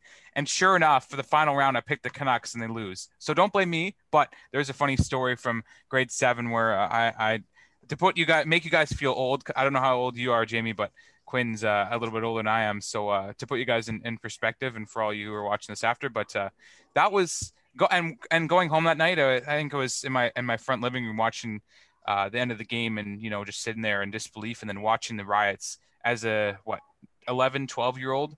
That's a lot to see. Like, not as you look at it now with my age. I'm almost 22. Looking at the riots in the States, and you see that when you're a kid, something something isn't right. And you look at now the States with the protests going on, the rallies and whatnot, and the riots for the president or whatever it is. You don't know how much that means to people.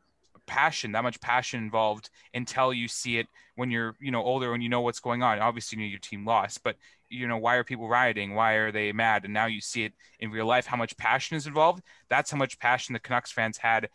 You don't want them breaking stuff and causing that big of a ruckus, but how much passion Canucks fans had throwing that big of a riot, and they cared so much about the team. Yes, they were angry. Yes, they might have been drunk, but they have so much passion. So do the Americans about, social justice. I didn't know the right word. I didn't want to phrase it wrong, but you know what I mean? Like, there's that much passion involved. Yeah, maybe I wasn't, aware enough to understand the grasp of the passion. I wasn't downtown. I didn't go to any games, but I felt it at home. I felt it watching the TV that night, and I still feel it now watching the protests on TV in the States. But there's, what I mean? There's still that much passion involved in sports and politics, and you really see how much that run meant to the Canucks fans. We haven't really had anything since, so hopefully, knock on wood, the guys can get it done the next couple of years here. And ironically, and my apologies for cutting you off there, Jamie. Ironically, what Gideon just sentimented was exactly how I felt in '94 when the Canucks went on. You have to go there. No, seriously. Literally, I was 14 years old, grade 9, Langley Secondary School. Go Saints. LSS. Yeah. LSS, exactly. But literally, I was sitting there at 1994, right?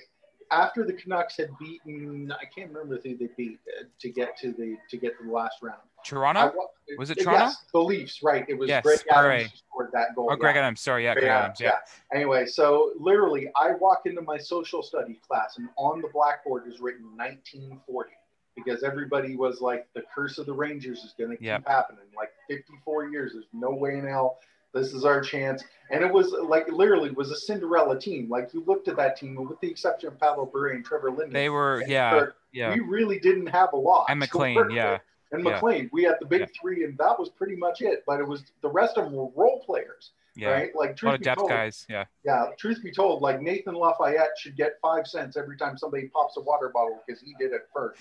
Dude would be a very rich man.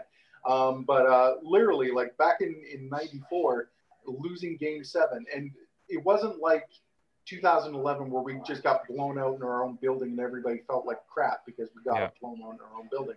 It was a 3-2 loss in Madison Square Garden, the Mecca, and we hit 2 posts that would have clinched the cup for us. Mm-hmm. And then we have to watch Messier with this crap-eaten grin holding the cup. And of course, since everything was based out of New York, like all of the late night shows, especially Letterman, we had to watch the Rangers go out on Letterman with the cup and blah, blah, blah. And there's the ticker tape parade and all that good stuff. And meanwhile in Vancouver, our riot at '94 was like 1/10 the size of the riot back in 2011.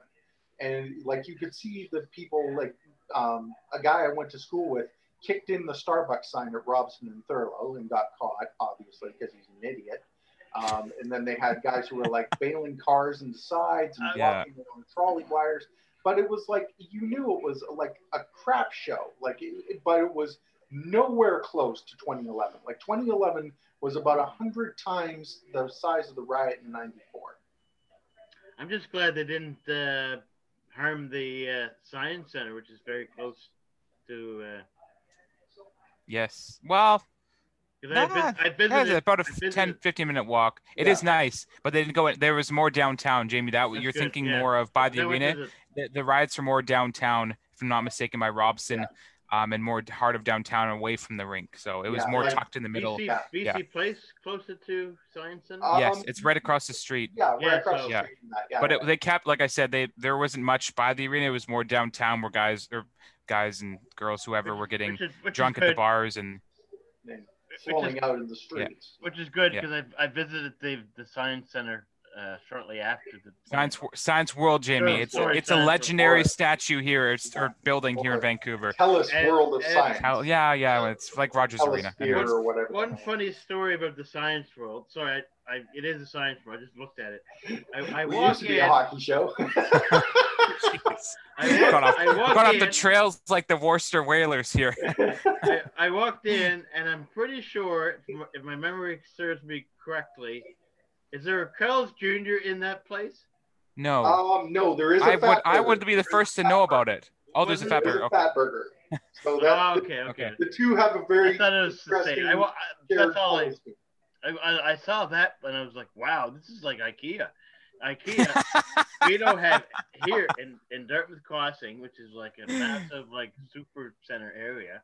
The only thing they don't serve in Dartmouth Crossing is the Costco gas or Walmart gas, but they have an IKEA, and I went into IKEA one time, and it was just like they have a cafeteria, and that's one thing I wanted to point out with the Science World was the cafeteria, and she's like, do you want to go see the CN Rail 3D show, or do you want to hang out and eat hamburgers all day? And I was like, no. They did have the CN Rail 3D movie experience, which is something else we won't get into, but that's just remarkable in itself, how the train got around all the mountains and the individuals that had to risk their lives to kind of make the tunnels happen and all that cool stuff. So there's a lot of history away from hockey in Vancouver, and like I've said to Quinn over the last couple of months, Vancouver in itself, it's just a remarkable place, and it's it's a lot of places that a lot of places that people don't hear about. So it's okay to add some insight about Vancouver and the riot in 2011 and the '94 riot and all that good stuff. But it's a unique place, and they did host the 2010 Olympics, which is great, and hopefully it goes back to the West Coast sometime soon. But one more thing, do you guys believe an all Canadian, back to hockey, if you're okay with that? Full circle. Of course, absolutely. We'll start with whoever wants to start off, but what's the chances in your guys' mind that an all Canadian division does happen when the NHL starts in January or February, or does the season even start at all? And when you when it does start, do you see it being a 48-game schedule? Quinn. I don't see it being a 48-game schedule, mainly because the owners like making money and they'd like to make more money. So it's going to be a higher amount than that. I could see possibly maybe a 70, about 60, maybe 70 games at the most. But in terms of the Canadian division, it all depends on the border. If the border is closed, then Canadian division is totally feasible, to be honest. It's totally something I could picture seeing Gary do. And obviously, I mean, you saw the success of the hub cities, Toronto and Edmonton. You saw that success, so we know for a fact that it can work, in multiple cities. But as I said, I don't see intermingling. I really don't. Not at the current time, anyway. I agree 100%. Nothing more to add. Just that the border's closed. There's no way you'll have to have teams quarantine. And I mean, you want to play different opposition, but I mean, every Canadian team's in the same boat. They've made some good additions in the offseason. Every team, they want to compete. And I think it'll be interesting to have those guys play against each other. Oh, sorry. No worries. I mean, you can't have a situation where somebody's bought hockey tickets for the Canucks versus Shark, and it's like, oh, the game's canceled for 2 weeks. You can't have that. Yeah. And that's the current thing that we live in under Doc Henry right now, is that we have a 2-week mandatory quarantine. And until that gets sorted out, until the borders open, until we get some kind of, relaxed status with that, or, whether we're going to have an exemption, which Dr. Henry said that's not going to happen, and that's kind of what cost Vancouver the ability to be a hub city. Until we get that, as I said, at the moment we're looking at a Canadian division and American division, and as I said, I don't see it being a problem. But I mean, the biggest thing is just at that point it's like, okay, well, now when we want to start the playoffs, okay, well, now we've got to move them where, like, how are we going to hub city from there? Okay, so. You guys agree with the all Canadian division. We'll start off with you, Quinn. I know I did it, and you did mention the word Doc. So I do have to say one thing before we leave, because you mentioned the word Doc. Who comes out of that Canadian division? Do they have a Vancouver, Edmonton, Calgary, Winnipeg division, and then do the other side have the Montreal, Toronto, Ottawa, and that's it. Yeah, pretty much. That's it. Yeah. What, 7 teams in Canada? 7 teams? Yeah, 7 teams in total. So you have 4 on one side, or 4 on one side, 3 other. And do they kind of play in one division and then do like a what's the word when they cross country? Yeah, so they say crossover. Yeah. Like say on a Saturday night, Toronto will play Montreal, and then say like on a Tuesday, Toronto will play Vancouver. But keep that Toronto, Ottawa, Toronto, Montreal. Like Saturday. And then you're talking like Major League Baseball interleague play. Yeah, I could see that. I could see that. I could see, for instance, like like Monday to Friday would be, or Monday to, Sunday to Friday would be your standard in, your in division work, right? So let's say you have a Western division, which is Calgary, Winnipeg, Vancouver, and Edmonton, right? So Monday or Sunday to Friday, you've got your, working in between, and then Saturday, you've got your marquee matchup. You've got your Montreal versus Vancouver, or you've got your Toronto versus Edmonton.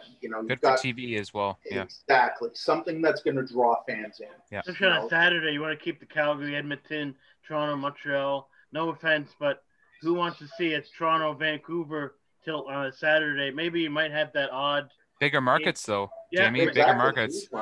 Very true. Maybe you see the Toronto, Calgary play at the beginning of the season, and then get that over with, and then keep the rivalries at the end, and then Toronto is used to playing Ottawa closer to the playoffs, or Montreal. Well, that's the thing, right? Like you can't inundate Hockey Night in Canada with the same matchup over and over again, and that's really what we're coming down to. Like you can't have Toronto, Montreal every Saturday night, right? Because Toronto and Montreal are going to play every Sunday to Friday, or who would not want to see a Calgary, Edmonton Saturday night every single Saturday? Totally. Like I'm not discounting that in any way, shape, or form. But again, getting back to Gideon's point, you've got to look at what's going to draw the most market and what's going to draw the most money. Like you look at Toronto and Vancouver. Toronto and Vancouver are huge markets. They are huge markets with two teams that both sides hate equally. Yep. Okay? Like if you ask the Toronto Maple Leafs, if you ask a Leafs fan, what do you think of Quinn Hughes? They're going to tell you to go piss in your hat, right? Like, and if you ask Vancouver, hey, what do you think of Austin Matthews? They're not going to answer your question. Like that's what we built up is Vancouver's got to hate Toronto. Toronto hates Vancouver.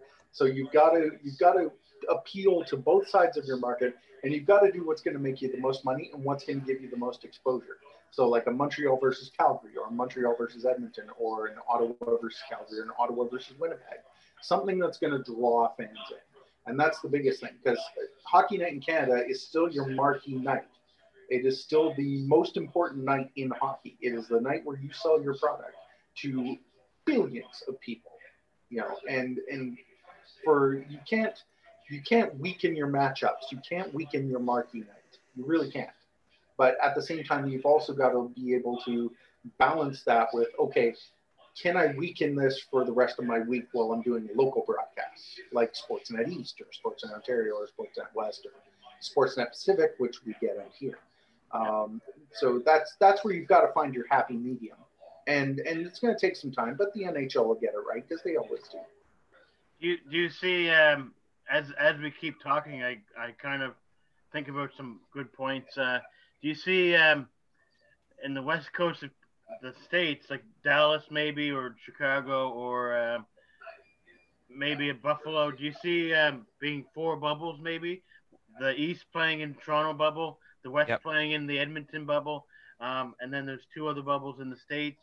And then when the playoffs do begin, how does the border work out? Do you think the border will be figured out by then? Or do all teams travel and then they go back to that Toronto Edmonton bubble that we just experienced in the last couple months? Hockey started in August again, and then it went to October. That's what they've been talking about. Like they talk about that same thing with the bubbles, and I think it's going to go from 4 to 2. And the border was close to the bubbles in the summertime. So I mean, if they didn't have a problem with quarantining there for Toronto and Edmonton, which probably keeps Vancouver out of the running again, which I'm okay with because Edmonton and Toronto worked well. They're going to go from 4 bubbles, 2 in Canada, 2 in the States, probably in LA or California or wherever, and then or Vegas, and then the East, maybe New York or something like that. Somewhere may make sense, and then go back to 2 either in the States or Canada. Again, we'll see what the NHL wants. But if it worked well in Toronto and Edmonton, why not do it again? Yeah, exactly right. And I mean, when it comes to hub cities, like the NHL has wanted Vegas to be a part of that since Vegas came into the league. That and COVID as well, because Vegas is one of these places that the NHL loves, and they love it because of the glitz and glamour. So you'll have your Edmonton and Toronto up here. You'll have your hub cities down there, which will probably be Las Vegas and New York, your 2 biggest markets, depending on where you are, and the biggest chance to make as much money as humanly possible. And then when it comes to the playoffs, they'll basically move it up north to keep it to Toronto and Edmonton. Because what came out of those 2 hub cities in Toronto and Edmonton were very, very well designed, very, very well planned, very, very well thought out, and very, very easy to set up. Everything, was literally within a stone's throw of Scotiabank Arena or Rogers Center, or not Rogers Center, Rogers Place, in the way that the infrastructure was built. So yes, I could definitely see that happening.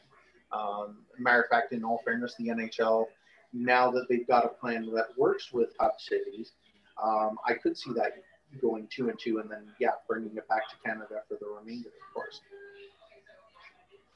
That's why I got both of you gentlemen on board to make sense out of the questions, and it's been a pleasure talking to you both. How much of an influence has Doc Emmerich made on both of you guys? He announced his retirement there a couple of weeks ago, or maybe in the last month. Any cool Doc Emmerich stories before we go? And has he influenced any of you guys in your roles with your teams?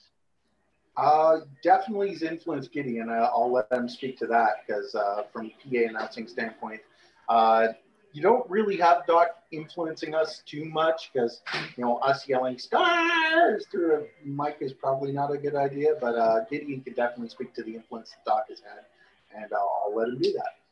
Yeah, I wouldn't say influence. I would say more model. I don't like to model my game, but I think Doc Emmerich is the one. Like a lot of people from out this way. Yeah, like I don't Cole, right? I don't like to copy people, but I do like to use different ways to describe things, and I think it helps paint a picture, as Quinn said. We're just the storytellers, right? So I don't have one lasting memory, but I just his legacy. If you watch the video NBC did of him and saying goodbye in his own words, I got teary eyed, and I'm not want to get that emotional over that kind of stuff, but he's so eloquent. He has a unique voice. It's not like smooth like Chris Cuthbert or Jim Houston. It's very raspy, but you love those because you love hearing those voices. It's unique. It's personal to him.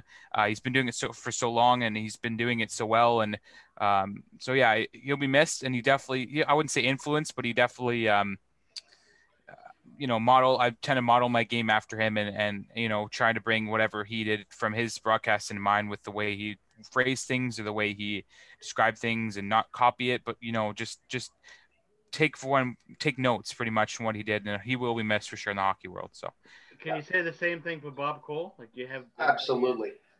Bob Cole is a national treasure. I mean, yeah. he's been doing HockeyNet in Canada for pretty much my entire life. Like he's a Canadian version of Doc Emmerich. Absolutely. Honestly. Yeah. Absolutely. Without discussion. Very good point. Yeah. I mean, I literally, when I was a 6 to 10-year-old kid, I literally, the way I knew it was summer was Wayne Gretzky and the Oilers hoisting the cup as Bob Cole walked them around the ice. He's a national treasure. And, and seeing him finally retire after everything he's done and everything he's done for the game in Canada was well worth it. And Doc Emmerich has no doubt done that down south. Al Michaels was doing that back when he was calling St. Louis Blues games. Of course, now he's Sunday Night Football, obviously. John Madden did that with football, as a whole with Pat Summerall. But I mean, yeah, from a play-by-play standpoint, those are the guys who really influence you. I mean, from a PA standpoint, the guys who influenced me were the guys I heard the most often. The Al Murdochs, who I had the pleasure of job chatting with years ago. The John Ashbridges, God rest his soul. Those were the guys who, when I went to the rink, my very first time at the Pacific Coliseum, and I heard John Ashbridge announce a goal, I thought I was hearing the voice of God. That was the coolest thing that I had ever heard. It was like, that dude has the best job on the planet, and that's what I wanted to do. Right? Because that's what you grew up with, right? That was your guy. Your dinner bell. Yeah. No, man, you guys have been great. Sorry to interrupt you there, Quinn. Continue. No worries. But yeah, I mean, those are the guys that you grew up with, right? When you were a little kid hanging around the rink, everybody wanted to be the dude up in the booth who was listening to the game or watching the game. Be the John Shorthouse or Jim Houston or Jim Robson. Those were the guys we grew up with, and those were the guys that shaped how we do things today. Because they were such trailblazers at the time, and of course they were learning from Foster Hewitt. Those guys were directly, if you were to create a family tree of great broadcasters from the very beginning, it was Foster Hewitt, and maybe you'd have the guy who handled the French broadcasts, and then it just trickled down from there because everybody learned from everybody, and that's the beautiful thing about our business. How would you guys? I'm wondering how the call would be if both of you were broadcasting the Vancouver Canucks when Tiger Williams scored and he put his stick through his legs. How would you guys call that? I'm just curious of how much enthusiasm would come out of both of you guys when you would just see Tiger Williams go down the middle of the ice with a stick between his legs. I'd have to turn down my mic levels. Wow. Hey Gideon, do your thing, baby, and I'll do the goal. Let's hear it. Just go ahead. Do it. Tiger. Well, I don't know who it gets the pass from, so I don't know. Greg Adams. One sec. I'll pull it up. Okay. Here we go. This is good. Greg Hallen makes a big save, and the puck goes up the ice. Quinn, are you pulling up the assists? Yeah, 1 sec. Damn right you are. Was Greg Hallen in nets? Was I right on that one? Well, we'll wait for the official the stats /PA/music man Quinn Donovan here. He's the expert. If I'm right, I sure know my stuff because I'm not a Canucks fan, but That's pretty good.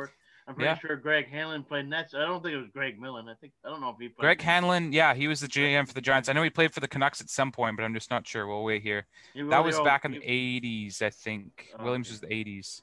Yeah. Because that's when they had the V jerseys. Yeah, I think Hanlon wore the V. Oh, don't. No. Again, this is another Vancouver sports discussion. Me and Quinn always get into this on Wednesdays, but I want to hear and see who got the. We'll do a recreation here to end it off here. Hanlon wore the old Artist Urbe helmet, I believe. I think so. He had I don't know if he wore the glasses that he has now below the mask, but he's got distinguishable glasses he wears as well. Former GM of the Giants as well. Can I ask one question there while Mr. Yes. Donovan, shoot. It's not hockey related, but can you just do you get an understanding of maybe when both of you think the CFL is going to return and what the state of the CFL is right now? Not good. State of the CFL is not good. Financially, they haven't announced how financially unstable they are, but they did have to ask for a grant for the government that got denied. So that kind of tells you the story, but it's not looking good. I hope they can get fans because it is a lot of fun to go to at BC Place, but I mean, who knows? It's with everything, right? It's unknown, so we'll have to get to that. Does the Lions have the same owners as the Vancouver Canucks? Is it same? No, different owners. David Braley actually owned the Giants or the Lions. Sorry, passed away last week, so may he rest in peace. But different owners than the Canucks. The Canucks are not interested in buying the Lions, but right now you don't want to have anybody buying any teams because you don't know what the future is like. So, Quinn, did you be able to pull it up? I'm still in the process of pulling it up. Amongst yourselves, I think I heard correctly. David Braley left enough money to make sure the team is which was good moving forward. Very unselfish from him, and I know the Lions will appreciate that and make them go through these tough times. But who's to say? Like, I mean, I'm disappointed they didn't have a season, but it wouldn't have been feasible. It's like the WHL; you need bums and seeds to make it happen. So we'll see how that ends up. Quinn, go ahead. Do you still trust in Ambrosio though? Could you still think he's the Ambrosi? He's a good commissioner. Yeah, he's a very good commissioner. Yeah. Quinn, should we just make it up? 1 sec. Maple Leaf Gardens. It should be on Hockey Reference. And it was 8-16 to 23. It was 1980. A game against it was Vancouver versus Toronto. I'm just grabbing here because it was 8-16 to 23. Those were big high-scoring games back in the 80s, 8-6 and 9-6 in the Gretzky days. It was like 11-5 and all them big scores. You see a 2-1 hockey game now, and it's like boring. Sometimes. Depends if it's a playoff game or not. What's your guys' take on the Game 6 in the Stanley Cup Final? I thought that was the most boringest game ever. Game 6, Tampa Bay and Tampa Bay game. They beat Tampa Bay and Dallas. Yeah, that was the end of a long term. Yeah. Understandable that it was, the end you can see the wear and tear. Yeah, they want to see their families, so it's not going to be the best. I mean, not a lot of game 7s are good, but if a team's leading the series, Tampa Bay really grilled that Dallas team out, who are a grueling team themselves. I think it was expected to have that kind of a game. I wouldn't say boring. I would say more tight checking game. It wasn't a high scoring game, but I think Dallas was pretty much tired. They're older, the two teams in that one. So, but that was good for the Tampa Bay one here. Quinn, are you good now? And it's somewhere around here, and I'm okay. Just should we? You know what? Let's just call it. Let's go. Let's go with whatever we got. Okay. All right, do it, man. Greg Hanlon inside behind his own net, picks it to the right wing side. Adams now to center. Williams over the line. Down the right wing side, cuts the middle. Wrist shot, scores! Tiger through his leg. Skates to center. Oh my goodness, I've never seen it. Like a witch on Halloween. Tiger Williams to center. And the Canucks lead by 4. It's 8-2. Or 8-5, whatever it would be. 8-2. Let's say that. Very, very good. Vancouver goal scored by number 23, Tiger Williams. The assist to number 16, we'll just say it, Trevor Linden. And the number 8, Glenn Hanlon. Time of the goal, 5:23. Williams from Linden and Hanlon at 5:23. There you go. That's it, Jamie. That's Awesome job, What better fellas. way to Thank you very cap off a Zoom call by Quinn Donovan and Gideon Hill And with that's every Wednesday night at the lodge at Yes. George Preston Recreation Yeah, Center. I look up the kilometers from Vancouver to Halifax, and I think it's pretty or long enough distance not to have the windows shake in the house. So Fair enough. Yeah. I will ask both of you to kind of just introduce yourself one more time, just so the viewers know who I got to speak with this evening, and where can we find both of you on Twitter, and how can we find each of your teams on online? Go ahead, Quinn. You first. Okay, my name is Quinn Donovan. I'm the PA announcer for the Langley Trappers of the Pacific Junior Hockey League and the backup PA announcer for the Langley Rivermen of the British Columbia Hockey League. I can be found on Twitter at QDsWorld, QDsWorld. You can find our team at Langley Trappers on Twitter, on Instagram, on Facebook. It's just Langley Trappers Hockey Club, I think. And quite a number of other places as well. And of course, you can always find us every Wednesday night on Hockey TV. Yeah, my name is Gideon Hill. I'm the play-by-play broadcaster for the Langley Trappers of the PJHL, as well as UBC Thunderbirds men's and women's soccer team and women's hockey team. I can be found on Twitter at _Gideon Hill, GIDEONHILL, on Instagram as well, Gideon Hill, as well as the Trappers social media pages as wonderful Quinn just alluded to. So I want to thank you, Jamie, for having us on here. It was great to chat, and we'll hope to do it again. Absolutely. Yes, sir. Thank you very much, guys. And it was a huge, as I said earlier, it was a huge UBC Thunderbirds upset over the Alberta Golden Bears. It was last off season. Yeah, quite the treat to have the UBC team at the Metro Center, which I got to work with quite closely with. So, thank you very much, gentlemen. We'll thanks, Jamie. We will try to have it. Yeah, and we'll try to have an episode maybe before World Juniors. So thank you. Let's try and do it. There's many Vancouver sports topics to discuss that we have no doubt at some point. There you have it, folks. Gideon Hill and Mr. Quinn Donovan. That's all from me with Offside Hockey. This has been Jamie Anstey, and stay tuned for much more Offside Hockey talk to come.